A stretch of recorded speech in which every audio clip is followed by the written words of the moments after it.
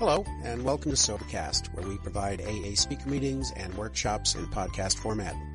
We're an ad-free podcast, and if you enjoy listening, please help us be self-supporting by visiting Sobercast.com, look for the donate link, and drop $1 or $2 into our virtual basket. We hope you enjoy the podcast. Have a great day. Mike's been a tremendous host. I mean, he's been really good to me. Did any of you other speakers get $200 for walking around money? Thank you. Appreciate that. It's the kind of guy he is. We've had a really good time together. He mentioned he hadn't rained much, and I said, well, I'll pray about that.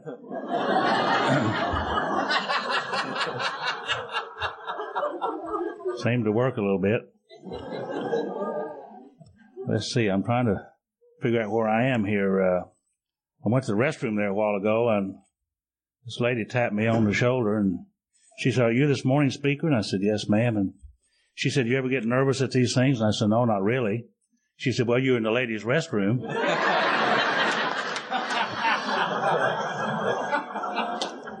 So I guess I'll get settled down here in a minute. I really had planned on doing a little bit of lying. But there's a lady come in just a bit ago, Ann from Tulsa, Oklahoma. There she is right there. We got sober about the same time, and we went to a lot of meetings together in the same area. So she knows me, so I can't lie much. But I'm trying to get settled down here in just a minute. I kind of think that alcoholism is a belief system in a way. Is communism a belief system? Yeah. Is capitalism a belief system? Catholicism, is that a belief system? Well, it seems like when you put the word ism behind a word, it becomes a belief system. And alcoholics, being an alcoholic, alcoholism is a belief system to me. And where did I get my belief system? I got it way back when I was real young, in my case. I don't know about anybody else's. Oh, by the way, I wanted to say, Mary, thank you for inviting me here, and I've really enjoyed the speakers. They've been tremendous. I've needed to listen a lot, and I have. Everything in AA is a paradox. You know, everything's backwards from what I think it is. Has anybody ever called their sponsor so they could listen?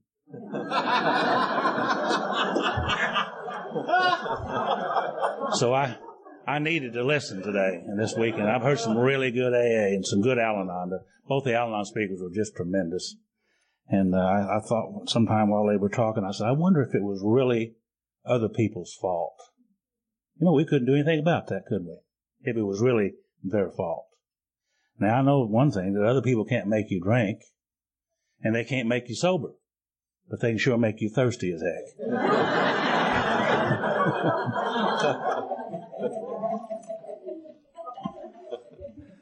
And my sponsor's name was Franklin. One of my sponsors, he's dead now, bless his heart, but he always told me, he said, Joe, you want to say something before you start talking. And I'm going to try to do that. And in my early days, I'd go to the meetings with him, and afterwards he'd be coming back to my house, and he said, you know, the only way you could say less is talk longer. Anybody know anybody like that? And he taught me a lot of things like that way. And by the way, just for you, we had a big book trivia questionnaire thing the other day. In case you ever asked what is the shortest paragraph in all of the big book, it works. It really does. That's the shortest paragraph in all the big book. So keep that in mind if you're ever involved in one of those trivia questions. You know, my belief system, where I got things from me. You know, and when I did my inventory, I tried to do what the big book suggested. Suggested that I just find the facts and face the facts and engage in the process to accept the facts. And I think that's what we do in AA when we do our inventory. And I need help from other people to help me do that. Thank God I had a sponsor who was acquainted with that, and he helped me see things about me that I couldn't see. He also said that when the spiritual malady is overcome, we straighten out mentally and physically.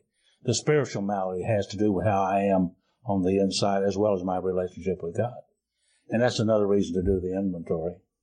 And remember, Dr. Jung told Roland that ideas, emotions, and attitudes which become the guiding force of the lives of these people are suddenly cast to one side, and a whole new set of conceptions and motives begin to dominate them. A belief system, if you will. And I go back into my life, and that's all I can do is go back to where when I was a young fellow. And on page 18, this little one paragraph tells my whole story, and I could tell my whole story is on every page in this book today. But it says there, an illness of this sort, and we've come to believe it, an illness involves those about us in a way no other human sickness can. If a person has cancer, all is sorry for him, and no one is angry or hurt. But not so with the alcoholic illness. For with it goes annihilation of all things worthwhile in life. It engulfs all whose lives touch the sufferers. It brings misunderstanding, fierce resentment, financial insecurity, disgusted friends and employers, warped lives of blameless children, sad wives and parents, and anyone can increase the list. And it's been said so many times in so many ways this weekend. It's a family illness. And if you live with one of us very long, you're going to be affected by it in some manner.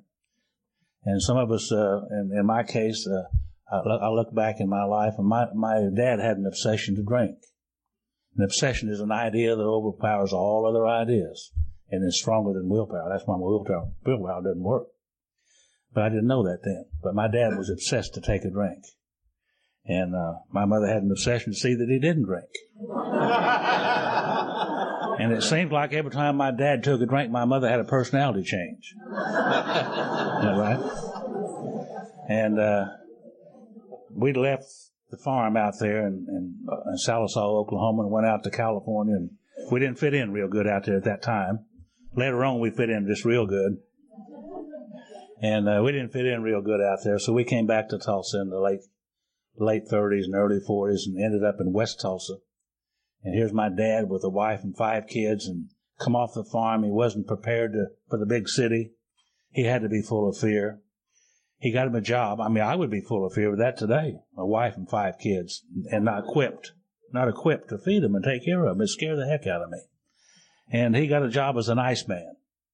And in those days, you carried ice on your back from one house to another, because most of us didn't have any refrigeration. Back-breaking work. 6 days a week, less than minimum wage. And we lived in a 2-room house over there in West Tulsa, where the bathroom was outside, and everything was outside that 2-room house. You could look down through the floors and see the chickens running underneath the floor. Pretty poor area.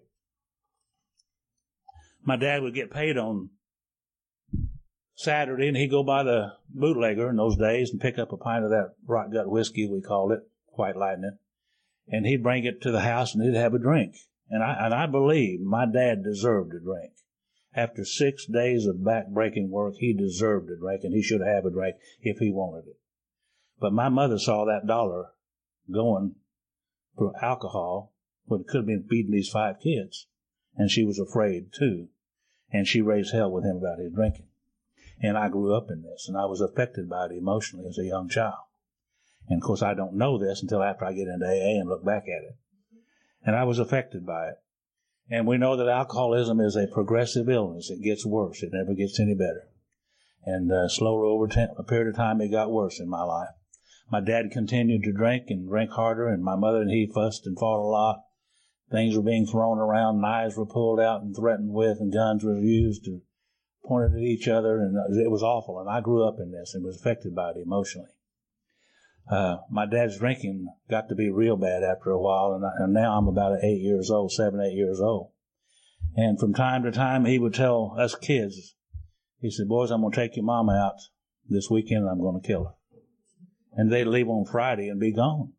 And I'm at home, and I'm wondering, I'm 7, 8 years, is he going to do that this time? I wonder if he's going to do that this time. Is he? And I'm awake and scared to death. Finally, he comes in, and I'm relieved. Well, my mother, I guess she finally got tired of that deal, and she finally got up the courage to leave. And how they got up the courage to leave, I don't know. You know, that's back in the days when you don't. You just stay in it no matter what happens.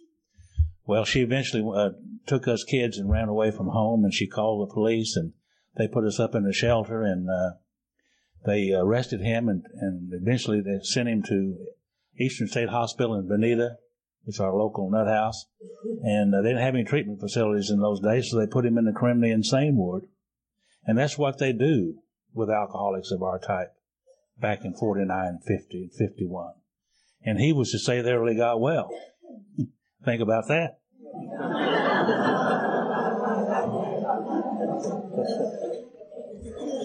My dad was there for 3 years, 7 months, and 13 days. And he was an alcoholic in the criminally insane ward. If he was ever introduced to Alcoholics Anonymous, I don't know anything about it. Later on, he was to get out of there in an out-of-state release and move to California. And we were left to get bigger. But during those 3 years and 7 months and 13 days, I had some of the most formidable ideas in my life. The ideas, emotions, and attitudes which become the belief system in my life, I acquired along in there. Now remember, my mother's got 5 kids, and she's busy as she can be to letting them get bigger. We didn't get raised up. She got big. We got bigger. And that was all she could do to get that done. Washing, ironing, cooking, cleaning, you know. So, I'd go back and forth. My brother and I would hitchhike up to Bonita, would take my dad a couple of dollars and a carton of cigarettes from time to time. And we'd go back into the criminally insane ward. And I would see things back in there that nobody's supposed to see. Men in diapers and things like that, and hands tied behind their back and sticks in their mouth. And it was awful. It was awful. And I'm just 7, 8, 9 years old. And going home from there, I got a bunch of ideas, emotions, and attitudes which become the guiding force of my life. And one of them was this. One day it just came to me. I wasn't taught this. It just came to me. And I said, if God, got to blame it on somebody, right? When you're that big. If God is going to do this to me and to us, and to hell with God. And I'll never go to that dang church again. And if I ever get big enough they can't catch me, I'm not going either. And I got big enough they couldn't catch me, and I didn't go either. And another thought came to me one day coming home from up there. Was if it feels like this to love people, I'm going to quit loving people. It hurts too bad. And so I began to push people out of my life. And another thought came to me was this. If anything good is going to happen in my life, it's going to happen because I, all alone, without any help, made it that way. So I didn't need God, nothing, or nobody. And I lived my life that way. Now, those are not very good coping skills. I didn't know that. I thought they were very brave skills on my part. Until after I got into AA, come to find out the most fearful skills I could ever have. And today I see people walking around in the world, and I see them pushing and shoving and talking ugly and this and that, and I know exactly what's wrong with them. They're scared to death, just like I was. And so I grew up in this. And in my area of town, there was two kinds of people. There was people that run people home from school, and there was people who got run home from school. And I became one of those who run people home from school because I was scared. See, if they ever got you running, they couldn't stop. And I wouldn't run. So that's the way I grew up. And if you threatened me, or if I perceived a threat from you, it was not good for you. And they put you in jail for that kind of attitude, by the way, things that I did. They did that. And one time I was in Arizona. I'm just 14 years old. And I'm in a bar, big for my age, drinking. I've been drinking a while. And I got into a bar fight with this guy. And won't go through all the gory details, but they gave me 7 to 15 for aggravated assault. And if that guy had died, you'd have a different speaker here today, so I can tell you about that. But thank God he didn't. So it was just aggravated assault. And that was the type of guy that I was. I got out of there, and I eventually went into the Army. And on the way, on the bus, I volunteered draft at the age of 17. You can't do that, but I did. And went on down on that bus and met a guy there. His name was George Gibbs. He's dead now, bless his heart. You remember George, little black guy there. If you knew George, you loved him because he loved everybody. And he come walking down the aisle of that bus that day, and he was wearing a straw hat that was flat on the top and a diamond stick pin in his cravat. And, had on this pinstripe suit, black pinstripe suit, carrying a cane, wearing spats. Boy, he was a Tulsa dandy. And the seat was full, the bus was full except for the seat next to me. And I said, you can sit down here if you want to. That's when Bubba and Forrest met. Later on, he was to come back into my life. So we went in the Army together and drank and all that stuff. And I came out and I said, now I'm going to try to build my life, and I'm working hard. And I met this lady who happened to have 2 children. And we dated and drinking and all that, and we got drunk. And one morning we woke up and we were sober. I mean, we were married. We never did get sober. We got married. And I don't know what happened, but she was a lovely lady. She was really a nice lady. And all she wanted was a home and raise these 2 kids, and she really did love me. But you know, there was something going on with me, and I didn't understand it. I could not go home. I wanted to go down to bars, those jazz places uptown that Bill talks about, and to sit there and chatter and thousands and chatter and talk about millions. And we didn't have a damn dime, but we talked a lot about it. And I like that.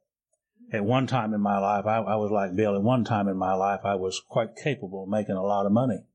And I made a lot of money for a lot of people, believe me. And I'm quite capable of losing a lot of money, too, by the way, which I did that. But I like that life. And my friends and I would go down there and we'd talk about things and business and so on and so forth, and we split a half a pint. The next thing I know, we're splitting a pint. And it gets later and later. And I go home, and there she'd stand, madder than heck. And sometimes I'd come home, and she'd throw all my stuff out in the yard. Do y'all know what I mean by stuff? Dirty T-shirts, dirty shorts, shirts that needed ironing. They never throw out anything clean. I'd like to know why. But she didn't, and put a file for divorce and put a restraining order on me and told me not to ever come back. And she did that 4 times. Oh, make me so mad. No wonder she did that, because a lot of times when I leave, I would just leave, and then I just didn't come back. And when I did come back, it was just like I'd been gone a half an hour. And one time I was sitting down at the bar, the Zebra Lounge. Wonderful place. I almost smell it now. And I got to thinking. Y'all know either drink or think, but don't get the 2 of them mixed up. And I said, old Rose hadn't seen me in about 3 months. Think I'll go home and visit. Do y'all know what I mean by visit? Anybody? Okay. Think I'll go home and visit. And so I went over to my home to visit, and I knocked on the door, and what she did was she kind of peeked out, and I just broke in is what I did. And got in there, and there sat an old boy about Wayne's size in my recliner, watching my TV in my house, and I'm making payments on all that. What are you going to do?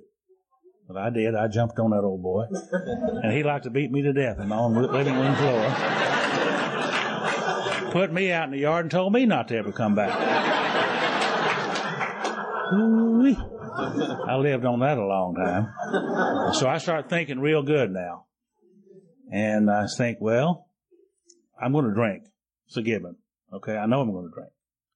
Now I need to find me a woman that drinks. No, I'm going to have to have a woman. I'm going to have one that drinks. Because these women that don't drink are mean and ugly.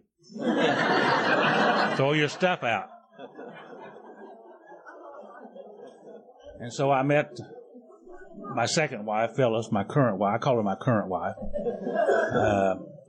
She come in and she was introduced to me, and I looked at her and she said, Joe, you know, you look like my 3rd husband. I said, my God, how many have you had? And she said, 2. Well, I like that, you know.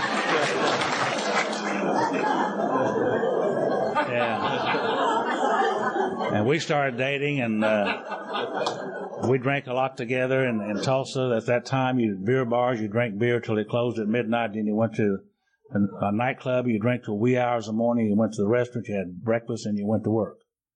Rarely did you sleep much. You could do that in those days. And I liked her. I mean, that's the way we dated. And after a while, we got married.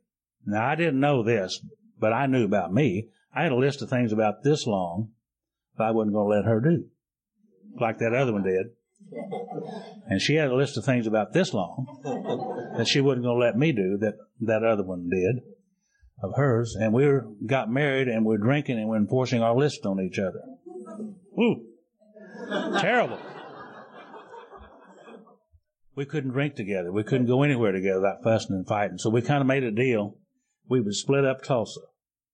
41st Street, you know where that is, and north, and east and west was mine.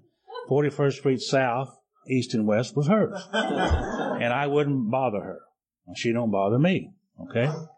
And I'm on my side of town one night, some months later, up by Keystone Lake, and I bought me a little mobile home up there and put it on the lake. Lovely place. And I didn't think Phyllis knew anything about it. One morning, there's a knock on the door. And I kind of go to the door and open. Well, she just broke in, is what she did. Embarrassed me in front of my girlfriend and stuff. Terrible. Next morning, I got up and all my stuff laid out in the yard like it's supposed to be. Stole my car. Went to the bank and made off what little money we had. Filed for divorce again.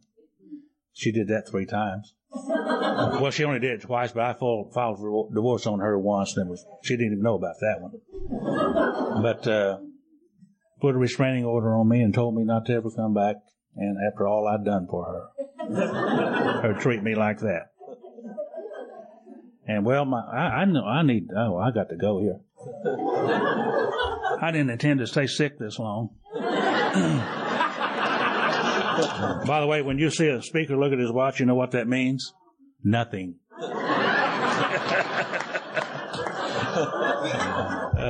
It just gives you a sense that I'm going to quit pretty soon. But I'm not. Anyhow, I got that mobile home got full of rats. I'm talking about one of them jumped right out of the ceiling about like this one night on my bed. And I kicked the fire out of that guy. I mean, it took me forever to get him off the bed. And the next morning I woke up and I was wringing wet all over with sweat. My clothes were wringing wet from fighting those rats all night. So I decided to sell that place and get out of there. And so I moved back to Tulsa. Oh, by the way, if you're ever in a meeting and you see people who come in, they're seeing things that you're not seeing, go along with them. Because they're seeing them, I guarantee you they are.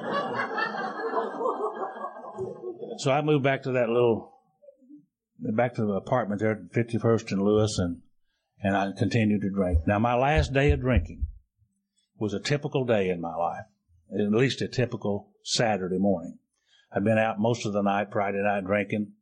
I got up, woke up Saturday morning, had 3 or 4 drinks and 4 or 5 cigarettes, and went back to sleep. Well, I passed out again, what I did, but I didn't know that then. I just went back to sleep.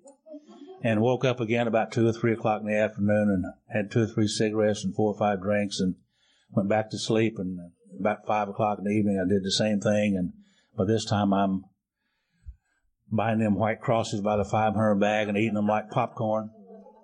That's the end of my drug story. And but when you do that and drink, you get busy. And I had a nice 1-bedroom apartment back there, and new bedroom, new mattresses, new lamps, new everything. I bought it new. But I was too busy to get light bulbs and sheets and stuff like that. So I slept on the couch. And that's the way I did. I got up and went and go about my little bars that I would circle around to and stay there a little while, and ended up in a place called the Misty Dawn over in West Tulsa. Beautiful place. And there's some people who owned that bar who we had been having fights with for years. And these guys had been in jail for killing people. I mean, really. And it was a kind of bar over there that if you walked in, one of the bartenders would say, "Hey, you have a gun?" I said, "No, I don't." He said, "Well, here, take this one." Really? I mean, I'm not kidding. You need one in there. Anyhow, these guys were out to get me, and I'm in their bar. And a couple of my friends had to pull their guns to get me out of there. 2 weeks later, I'm back over there. Now, I don't know what kind of insanity that is, but I'm back over there. And I'm sitting on the bar stool, been drinking all day and that evening, and about midnight. And I'm sitting there, and I had a real sick feeling in my stomach. It wasn't a throwing up sick. It was a feeling like I'm just going to, everything in me is just going to drop out. And I didn't know what that feeling was. And I got up off that bar stool, and I went on and got in my car and laid down for a little while, and went back about 4 o'clock in the morning back to that little apartment I'd been living in Sunday morning, and laid down on the couch. I know why I laid on the couch now. I'm too scared to go back there. I stayed up on the couch. We turned the light on and the television and the radio. But I didn't know that then. And tried to sleep.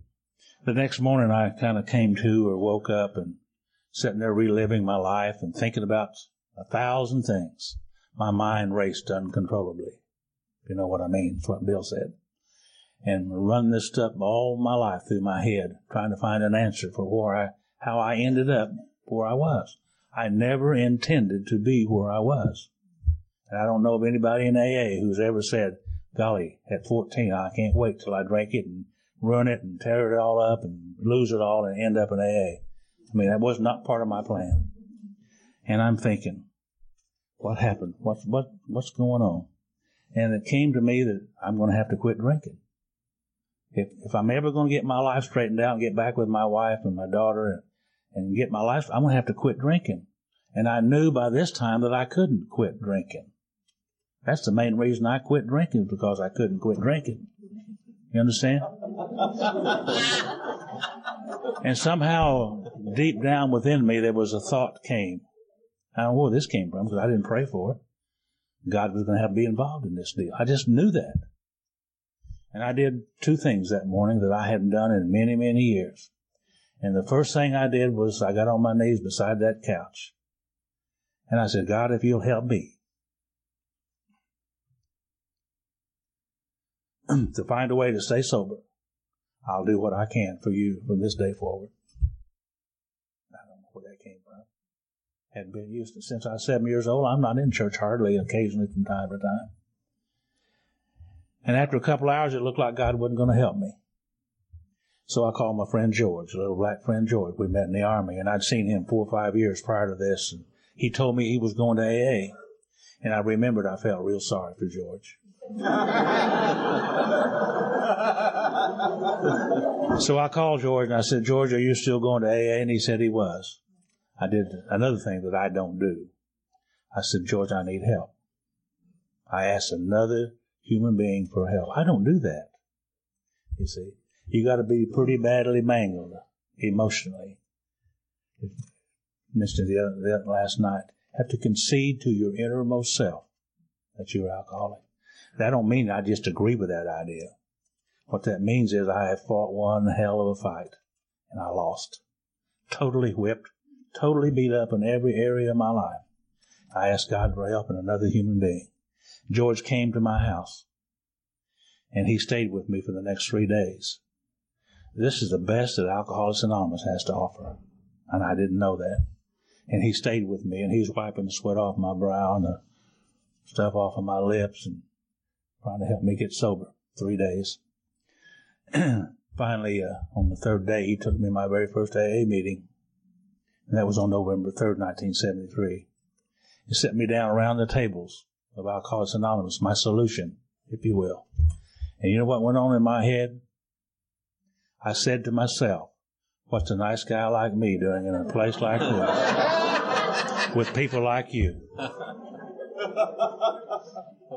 Therein lies the problem. Sunday morning, I was hopeless and helpless as I have ever been. Tuesday, 3 days not drinking. That old pride and ego and I don't need God nothing and nobody began to come back. The thing that damn near killed me. 3 days not drinking began to come back. And that's really what we're talking about in Alcoholics Anonymous. My old belief system began to come back. Thank God for sponsorship.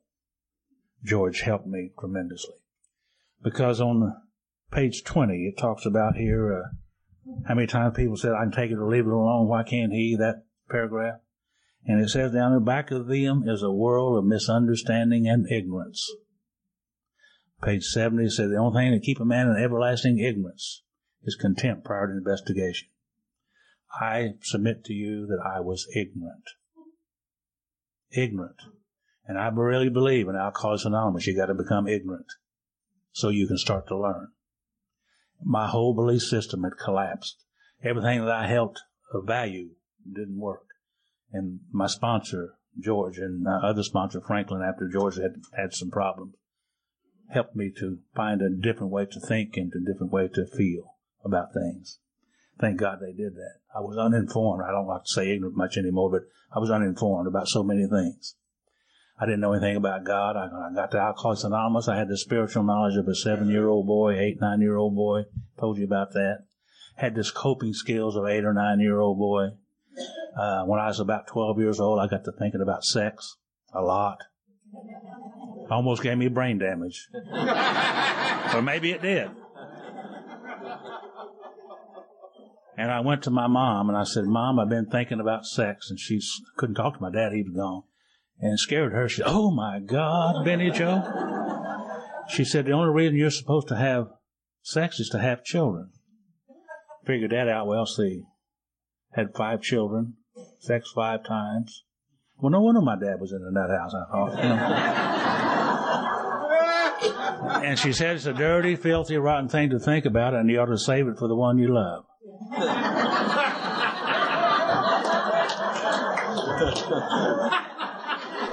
So somehow I didn't believe that. I went to the only source of information that was available to me. In West Tulsa, Oklahoma, in front of the Jenkins Cafe, 21st and Quanah, there was a bunch of wise, intelligent, experienced men and women of about 14 or 15 or 16 years old, and they knew everything there was to know about it, and more than happy to share it with me.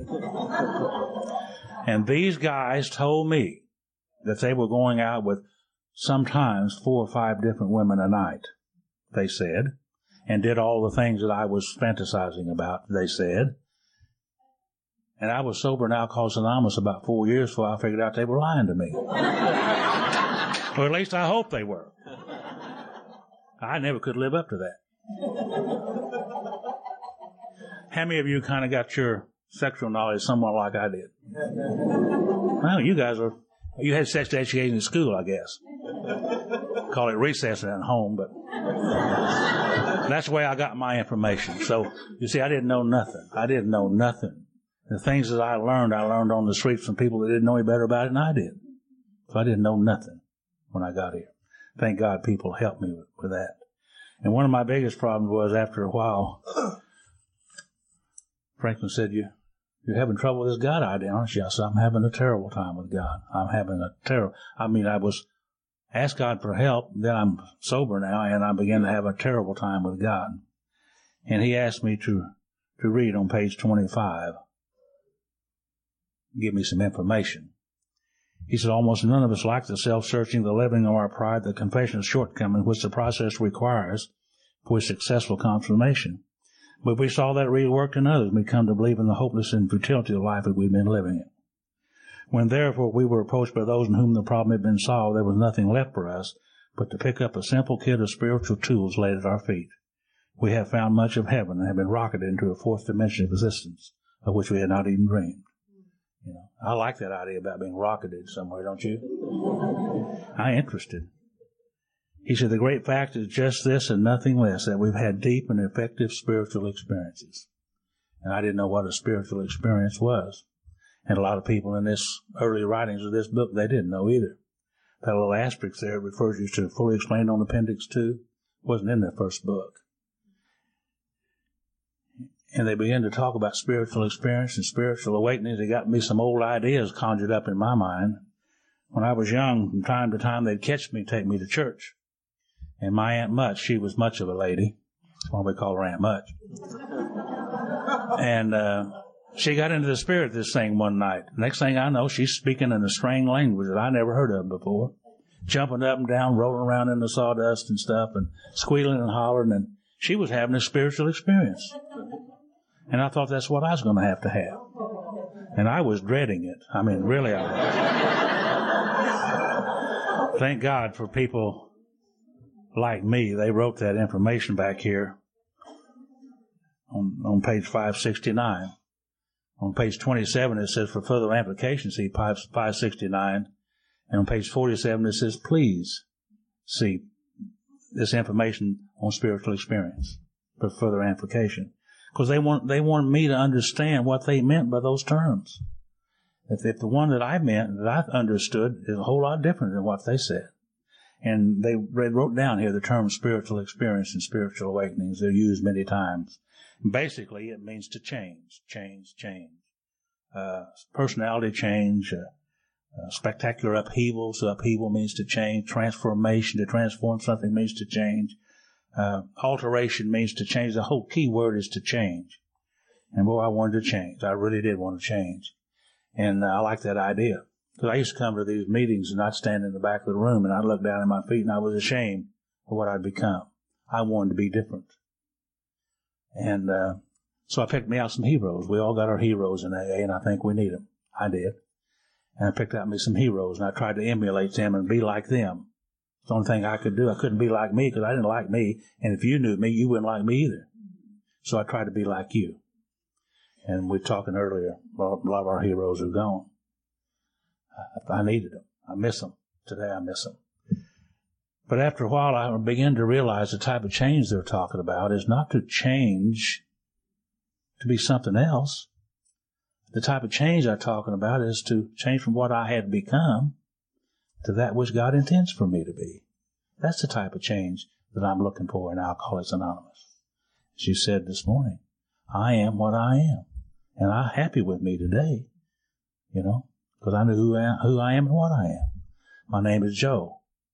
And I'm an alcoholic and a child of God. That's who I am. And built with His image within me. See, I know that. But you see, that's what information that I needed to know in order to get ready to make this decision they were going to ask me about a little bit later. And later on page 46, Franklin was saying to me, showing me the bottom of the page, the last paragraph. He said, much to our relief, we discovered we did not need to consider another's conception of God. Our own conception, however inadequate, was sufficient to make the approach and effect of contact with Him. And my understanding of God was very limited. It was that of a 7-year-old boy. And he said, Joe, I want you to do something tonight. Why don't you go home and take you a pencil and a piece of paper and write down, if you could make God, if you could, what would you want it to be? So I wrote down some things that I would like God to be, realizing that I couldn't make God, but if I could, what would I want it to be? And I wrote those down. And I presented them. And he said, that's good. You can start there. See, I didn't know you could do that. Out in Oklahoma in them Southern Baptist church, and you go to hell for doing that. But you see, He gave me permission. And I needed that permission. I needed a starting place. I needed some place to start. And that was a starting place for me. And it goes on to say, by the way, why that idea of my own conception, why that works so well? I've never had any trouble with my conception of anything. Have you? If it's my idea, it's good, right? But I need a starting place. And it says, as soon as we admitted the possible existence of a creative intelligence, the spirit of the universe underlying the totality of things, we began to be possessed of a new sense of power and direction, provided we took other simple steps. We found that God does not make too hard a terms with those who seek Him. Key word. To us, the realm of spirit is broad, roomy, all-inclusive, never exclusive or forbidding to those who earnestly seek. It's open, we believe, to all men. And I said, you mean I got to find God? They said, Joe, God's not lost. He said, first of all, it's not in the finding, it's in the seeking. And if you will seek God into your life, He will disclose Himself to you. And then you'll have an understanding of God that nobody can improve upon.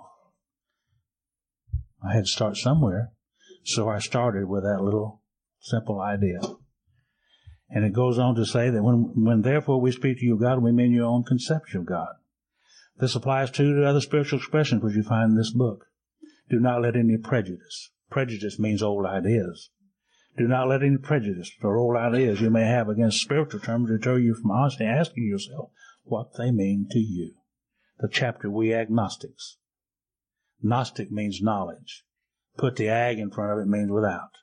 those of us who are without knowledge or any experience with it. Old ideas, prejudice. I had a lot of prejudice, old ideas about this. But, Father Bill, remember Father Bill? Father Bill Wilson was his name. And he was in La Jolla, California.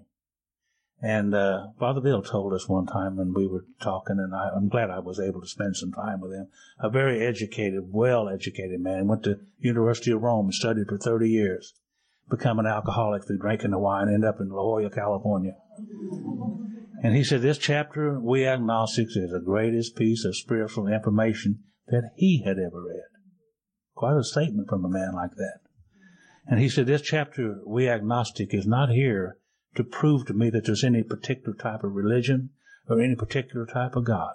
That is not the reason for this chapter. He said, this chapter is here simply to open up my mind to a point that God might prove to me there's a God. Honestly asking yourself what they mean to me. That's all I need to do, is to seek. What does this mean to me? What do I understand about this? It's in the seeking. It's not in the finding. He said we need to ask ourselves one short question. Do I now believe, or am I even willing to believe? The atheist can come to believe, and the agnostic can come be willing to believe that there's a power greater than myself. And as soon as a man can say that he does believe, or is even willing to believe, we in fact assure him he's on his way. And Franklin said, Joe, if you can't find a power greater than yourself, at least find one other than yourself. I can do that. Because I didn't need God, nothing, or nobody. I'm beginning to understand what it means now. Beginning to understand. So it's not in the finding, it's in the seeking. And a little bit later on in this chapter, We Agnostic, I needed to know what God was. And it says, deep down inside of every man, woman, and child is a fundamental idea of God. You're just born with it. It's just there. No matter how much I try to deny it, it's just there. We're born with it. God is as much a part of me as my makeup. Deep down within every man, woman, and child is a fundamental idea of God. I look for God everywhere. He's everywhere. He's everything, or else he's nothing. But he's also within me. That's the last place I ever look for God, is within me. And he's there. And he will disclose himself to me if I seek him within. He goes on to say here, and this is the whole summing up of this chapter, We Agnostic. He said we can only clear the ground a bit if our testimony helps sweep away prejudice. That's telling our stories, helps sweep away old ideas. Enables you to think honestly, encourages you to search diligently within yourself. Then, if you wish, you can join us on the broad highway. Now get this. With this attitude, you cannot fail. The consciousness of your belief is sure to come to you. Seeking God into my life, eventually he will disclose himself to me, and then I'll just know. Just know. And I just know. See? And that's one thing I know more than anything today. I know that I know that I know that I know that God is within. Look within. Okay, so now I'm ready to do this thing that they're talking about. And I know what they're talking about. They're talking about me turning my will and my life over to the care of God. That's the main purpose of this book. Its main object is to enable me to find a power greater than myself which will solve my problem. It didn't say it would help me to solve my problem. I find the power, and the power will solve the problem. And that is God within me. He told us through all those different stories about Jim, Jay Walker, Fred, and all those guys. And on page 43, he said, once more. See, he just told us through all those experiences. And Bill and Bob, and once more he's going to tell us. He said that, I'll read it here if I can find it. I don't like to misquote this. He said, once more, the alcoholic at certain times has no effective mental defense against the first drink. Except in a few rare cases, neither he nor any other human being can provide such a defense. His defense must come from a higher power. You can't heal a sick mind with a sick mind. Can't think your way out of it. Had a friend of mine recently, you'll remember Kermit. About 3 years ago, his daughter coming back to AA. Kermit was sober 29 years. And she said, would you call Dad? I said, yeah, I'll call him. What happened? He said, he got drunk again. So I called him. I said, Kermit, what happened? I want to know. Quit going to meetings. Quit praying. Quit helping others. And one day, for no reason that he could think of, it seemed like the most natural thing to do was take a drink. The defense must come from a higher power. Can't heal a sick mind with a sick mind. Kermit missed that. He started drinking as though, like Fred did, as though the booze was like ginger ale, just nonchalantly. That's what happened to him. He's not back yet. So I keep coming to these meetings. So now they're getting ready to tell me how it works. They did that. They told me that how it works. Said if you're convinced on these three vital issues, A, that you're alcoholic and cannot manage your own life, B, that probably no human power could relieve your alcoholism, C, that God could and would, people sought. Being convinced of that, you're ready to take step 3. Which meant they took the doctor's opinion in the first 4 chapters to do steps 1 and 2. Of course, I didn't know that. I'm glad to hear Bob mention the doctor's opinion. Most important. Most important. And I heard 164 pages. 173 pages. Because in the original printing of the book, the first 16 printings of the doctor's opinion was on page 1. 1955, they put the doctor's opinion in the Roman numeral section. Alcoholics don't read Roman numeral section, do we? Skip right over those babies. But the doctor's opinion, the rest of this book is going to tell me how to recover from the condition of the body and the mind that he described. I need to know what the problem is. If I don't understand what the problem is, how am I going to implement the solution? The doctor's opinion is the problem. And then I'm acquainted with the solution.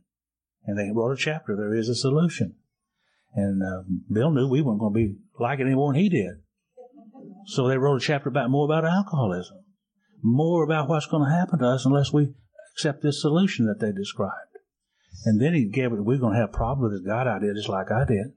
So he wrote the chapter, We Agnostics, so that we could begin to seek God into our life and question what they mean and begin to get this feeling deep down inside of every man, woman, and child, the fundamental idea of God. And you see, all back in my life, I could remember from time to time I would have getting ready to do something. And my little voice within me would say, Joe, I don't believe if I were you, I'd do that. But I wouldn't pay attention to that. I just go ahead and do it and get in all kinds of trouble. And then after I'm in trouble, this little voice would say, see, I told you not to do that. That's my God consciousness within me, talking to me. All you have to do is listen. Listen to yourself. And then you'll know what to do. You'll truly know what to do. So he told us that selfishness and self-centeredness was the root of our problem. That's an understatement, I believe, in Alcoholics Anonymous. That's why the program doesn't work, is because of selfishness and self-centeredness. You can't get rid of selfishness and self-centeredness even if you want to. You can't heal a sick mind with a sick mind. Only God can remove that, you see. Of course, I don't know that. And then he tells us how it really works. He says, this is how and why of it. First of all, we had to quit playing God. It didn't work. I was playing God in my life. I didn't need God, nothing, or nobody. Playing God in my life.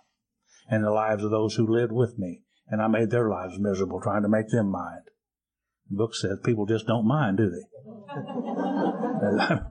They don't mind. They're not going to mind. If they'd only do as they wish, the show would be great. I know that. But they won't mind. And, you know, God gave us all a self-will. And that's the problem with it. Everybody's got one. And my will for you is one thing, and your will for me is one thing, and my will for me is one thing, and your will for you is one thing. And I can't force my will on you. And the more I try to do that, the more trouble I have. Oh boy, I've had lots of trouble trying to do that. My wives don't mind. She still don't mind. But I don't try to force my will on her as much as I used to. He said, next, see, there's the instructions. Next, we decided hereafter in this drama of life, God was going to be our director. I'm going to let God direct my life. I'm going to quit directing my life and the lives of other people. I'm going to let God to be the director of my life. He's the principal. We're his agents. He's the Father. We're his children. Most good ideas are simple. And boy, I almost missed that simple idea. He's the Father. We're the children. He's the principal. We're the agent. He's the boss. You see, he's not my boss. I mean, I am not the boss. He is the boss, and I am his child. He tells me what to do. He's the director of my life. Most good ideas are simple, and I almost missed that. I used to pray, God, give me this, and God, give me that. God, help me get a new car, and God, help me make more money, and God, get my wife back, and God, do this. I use God like you would an errand boy. You see? And after I've been sober a while, I got to reading in that other big book, and in there it said there that God worked for 6 days, and then he rested. Out of my knowledge, he never go back to work anymore. It looks to me like there's going to be any work being done around here. It's going to be me. You see? He's the Father. We're the children. He's the principal. We're the agents. He's the boss. I work for him. Most good ideas are simple. And I almost missed that. He said this was the concept, was the keystone of the new and triumphant arch of which we have passed to freedom. And that's the way to freedom in my life. He said, now when we sincerely took such a position, the one just described, all sorts of remarkable things followed. We had a new employer, being all-powerful. He provided what we needed if we kept close to him and performed his work well. I'm supposed to perform his work well. You see, he's not supposed to perform my work well. That's why we stay busy in AA, helping other people, as you mentioned this morning. As long as I'm busy helping other people, I can't think about me. See, somewhere or another, he takes care of my life, and it hasn't worked out that way. Established on such a footing, we became less and less interested in ourselves and our little plans and designs. More and more, we became interested in seeing what we could contribute to life. See, takers are losers. I didn't know that. I always wanted what I wanted when I wanted it. And if you didn't give it to me, I took it from you. That's why they put you in jail, by the way, isn't it, Mark? See, takers are losers. I'm trying to see today what I can contribute to life, what I can give to AA and God as I understand Him, and the people that I sponsor and the people that sponsor me. I'm trying to see what I can contribute. He said, as we felt new power flow in, as we enjoyed peace of mind, as we discovered we could face life successfully, we became conscious of His presence. We began to lose our fear today, tomorrow, or the hereafter. We were reborn. And God, I hated that idea about being reborn. I really did. I remember my first wife. One time I threw a little sober spell trying to get back home. I even went so far to go see her preacher. And I was desperate. I wasn't fooling around. I went to see the preacher trying to get back home. I was serious. And went in there, and he sat me down across the table, and he said, Joe, what seems to be your problem? Well, I don't know what the problem is. I haven't been to AA. I told him what I thought it was. It was her. If you live with her, you drink too, I said. Well, they'll give you a solution, won't they? And he told me that you must, and boy, did he emphasize that word, you must have faith in these things. And he told me what they were. And I walked out of there because I couldn't do what he asked me to do. How can you have faith in something that you don't even believe? He's asked me to have faith. Thank God for the second step where I could come to believe. Then, afterwards, I could come to have faith. And the process begins with step 3. You see, I made a decision to turn my will and my life over to the care of God. Willingness is the key. And how do you get willingness? You don't get it in here. You get it out there. You drink a lot of whiskey. And if you live, you become willing. I guarantee you will. Some people drink and quit just a little too soon. I believe what the book said is that if you don't believe this stuff, go out there and try some more drinking. I believe in drinking. He said, go to the nearest bar room, by the way. He didn't say the one across town. He said the nearest one. And get it on. See? We can't help you with willingness, but we can help you to believe or come to believe, as they did me. Second word. Then they helped me to make a decision. Then they helped me take the actions of 4, 5, 6, 7, 8, and 9. And then I got the results. And the results are the promises that we all know and think and love so well. Will begin to happen in my life. And then I began to have faith in the program. That's the process.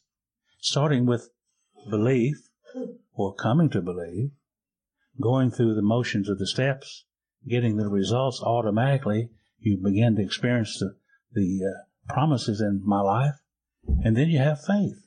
And today I know that I know. See? Because I went through the process on numerous occasions. I know that.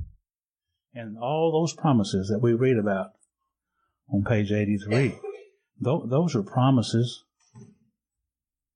of our minds, our belief system. He said, if you're painstaking about this phase of our development, which phase? The step 9 phase. We'll be amazed before we're halfway through. We're going to know a new freedom and a new happiness. We will not regret the past nor wish to shut the door on it. We will comprehend the word serenity and we'll know peace. No matter how far down the scale we've gone, we'll see how our experience can benefit others. That feeling of uselessness and self-pity will disappear. We will lose interest in self-esteem and gain interest in our fellows. Self-seeking will slip away. Our whole attitude and outlook upon life will change. Fear of people, of economic insecurity will leave us. We will suddenly realize that God is doing for us what we could not do for ourselves. Those are the promises. And the promises don't happen in my body. They happen in my mind. Dr. Jung told Roland, ideas, emotions, and attitudes, which used to be the guiding force of the lives of people, are suddenly cast to one side, and a whole new set of motives begin to dominate them. These promises are thoughts and ideas, emotions that dominate my life today, internally. And that's the result of the steps.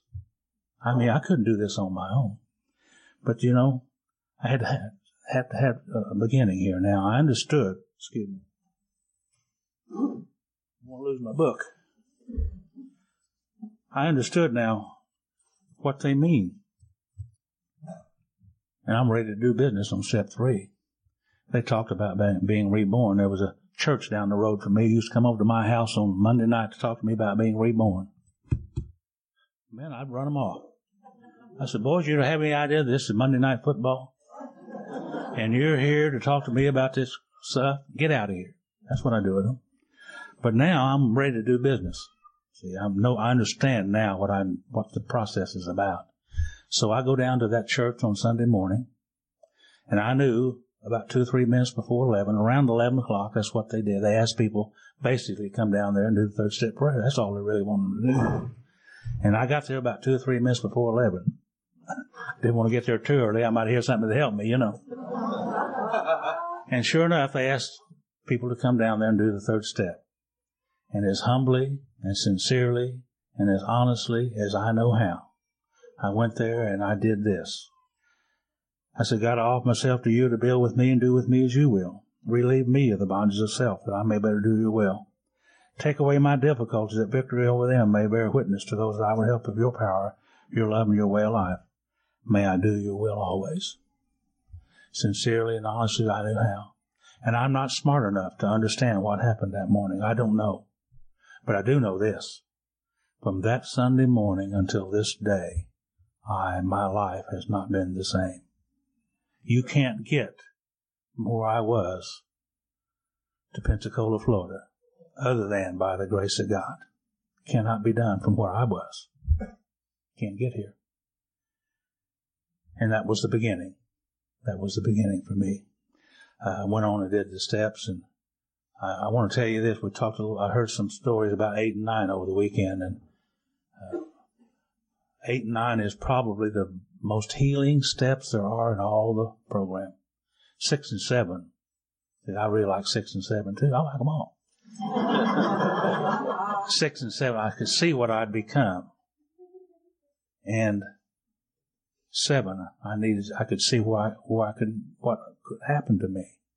6 and 7. The tools of change, if you will. The tools of acceptance. We have a lot of people run around today say you can just walk around accepting things. Yeah. I can't do that. Acceptance is not an event, it's a process. And the process begins with 6 and then 7. And remember in that other big book, there was a fellow there, his name was Saul, S-A-U-L. And he was riding his ass on the way to Damascus, the way the book goes. Big bolt of lightning knocked him off his ass on his ass, the way I read it. And he dusted himself off, you know. Big voice said, "Hey, Saul, can we talk?" Well, yeah, he can talk. Got his attention, didn't he? Alcoholism may have got our attention, too. And he said, "Yeah, we can talk. What do you want to talk about?" He said, "Saul, you've been a very selfish and self-centered individual, angry. You've hurt a lot of people in many, many ways. I want you to quit doing that." And he said, "Well, how do you quit doing that?" He said, "By doing 6 and 7. Basically. And when you do that, you will change. And remember then that story that guy, his name was Judas? Judas could not accept what he had done. Killed himself, didn't he? 6 and 7 is the tools of change, the tools of acceptance. And with that, you can be free. And he said, when you make that change, he said, we'll call you Paul. And remember, in a little town in Corinthians, they asked Paul a question. They said, "Paul, what's the secret to life?" Everybody wants to know the secret to life, don't they? And he said, the secret to life is daily dying. The old Saul had to die so the new Paul could come alive. I am not what I used to be. And I know some of you guys in this room, you are not what you used to be. Thank God. That was the process. I had been so sick, throwing up sick from drinking, and have horrendous hangovers. I mean, I had horrendous hangovers. And threw up one morning. I was in the shower and kind of hiccuped a little bit, and about 3 pints of blood fell out on the floor.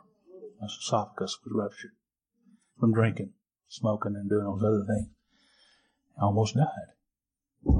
But you know what? Those things never really caused me to want to quit drinking. That is a factor. But I'll tell you what really caused me to want to quit drinking, and I think if you'll think about it, you will too. It was the guilt, shame, and remorse that I had as a result of how I've harmed other people. That's really what caused me to want to quit drinking. And 8 and 9, I could put all those things back together. And I started about to do that. And one of my little stories is my little daughter, Gail. She'd grown up with Phyllis and I drinking and raised in Cain, and she hated to be around us. And she graduated from high school at the age of 17 through a bunch of classes she took in the summer so she'd get away from us. And she got married right out of high school just to get away from us. And she hated us, and I don't blame her. But some years later, by this time she's married and got 3 children. And something happened in her life. One of her sister-in-laws died unexpectedly, leaving a couple of children. And I guess it was about 15 years after we got sober. She called me one day and she said, "Papa," said, "if something would happen to Jim and I, would you and Mama take the kids?" That's when I knew it was okay with us. It wasn't okay with us until then, but that's the morning that I knew it was okay. See, God had put our life back together. My wife got sober 2.5 years later, after I first got sober. A year later, we got married.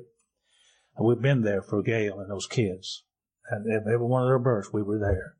We've been there with them and helping them. Just being there. Doing the right thing. Mumbling off a few words of "I'm sorry." That won't cut it. Living sober and helping and being there and living a good life. Gail and Jim eventually gave up their stuff and got into their church. They were not alcoholics. They just got into their church, and they're a real force in their church today. They're involved in everything that's going on, mission trips and all, everything. And their little kids have grown up in this. To my knowledge, if those children have ever had a drink, I'm not aware of it. My son, my great-grandson, is now 24 years old, and he's in the Air Force over there somewhere right now. And to my knowledge, he's never had a drink. If he has, I don't know anything about it.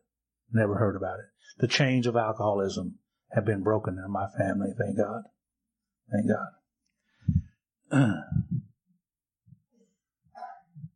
There's another little story in that other book that I like to refer to this book because it all comes there from there ultimately. And the story, this guy was in Suriname, a little town in Suriname, and he was talking that night or carrying a message or whatever. And after the meeting was over with, they were standing around talking and drinking a little bit of wine, I guess, and smoking a cigarette or two. And they told him about a fellow they had locked up in a cave on the side of the hill. And he said, I'm going to go up there and talk to that guy. And they said, oh, no, don't do that. This guy, we've got him chained to the walls up there. He's a very angry individual, very selfish, he harms a lot of people. He said, no, I want to go up there and talk to him. Tell me what his name is. He said, well, his name is Legions, for he is many. Many defects of character, you see. So he went up there to talk to this guy, and he did for him what he did for me. He cut loose the chains of resentment and anger and fear and hatred and set him free from those things. And then afterwards he said, Legion said, can I go with you and do what you do? And you know, those other 12 guys, he took him with him. But he wrote a little step here for us. And he said, no, Legion said, what I want you to do is just stay here and tell people what happened to you. That's all.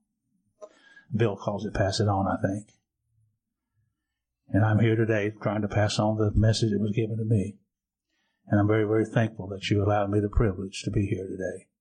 Because it is a privilege to be in AA. We were talking, the guys talking earlier. You know, if you're gonna be a grateful, sober member of Alcoholics Anonymous for any length of time, you're gonna have to learn to love AA. I mean, love it. And you can't love AA or anybody or anything else unless you respect it. That's why I don't chant after the meetings when we pray. The greatest prayer the world has ever known. I found myself screwing it up through chanting. I don't do that out of respect for the greatest prayer that's ever written. I don't do that. I have respect. A lot of things I don't do in AA. You know, I know the steps of the things, the actions that I take. I get a spiritual awakening as a result of those steps. There are traditions, and I wish Bob had time to do I've heard him do the tradition, does a great job. Those are things that we don't do. And our service structure, the concepts is how we interact with each other. Action, non-action, interaction. That's the way that goes. And we interact with each other. Again, talk too long. Thank you for letting me be here. Appreciate it.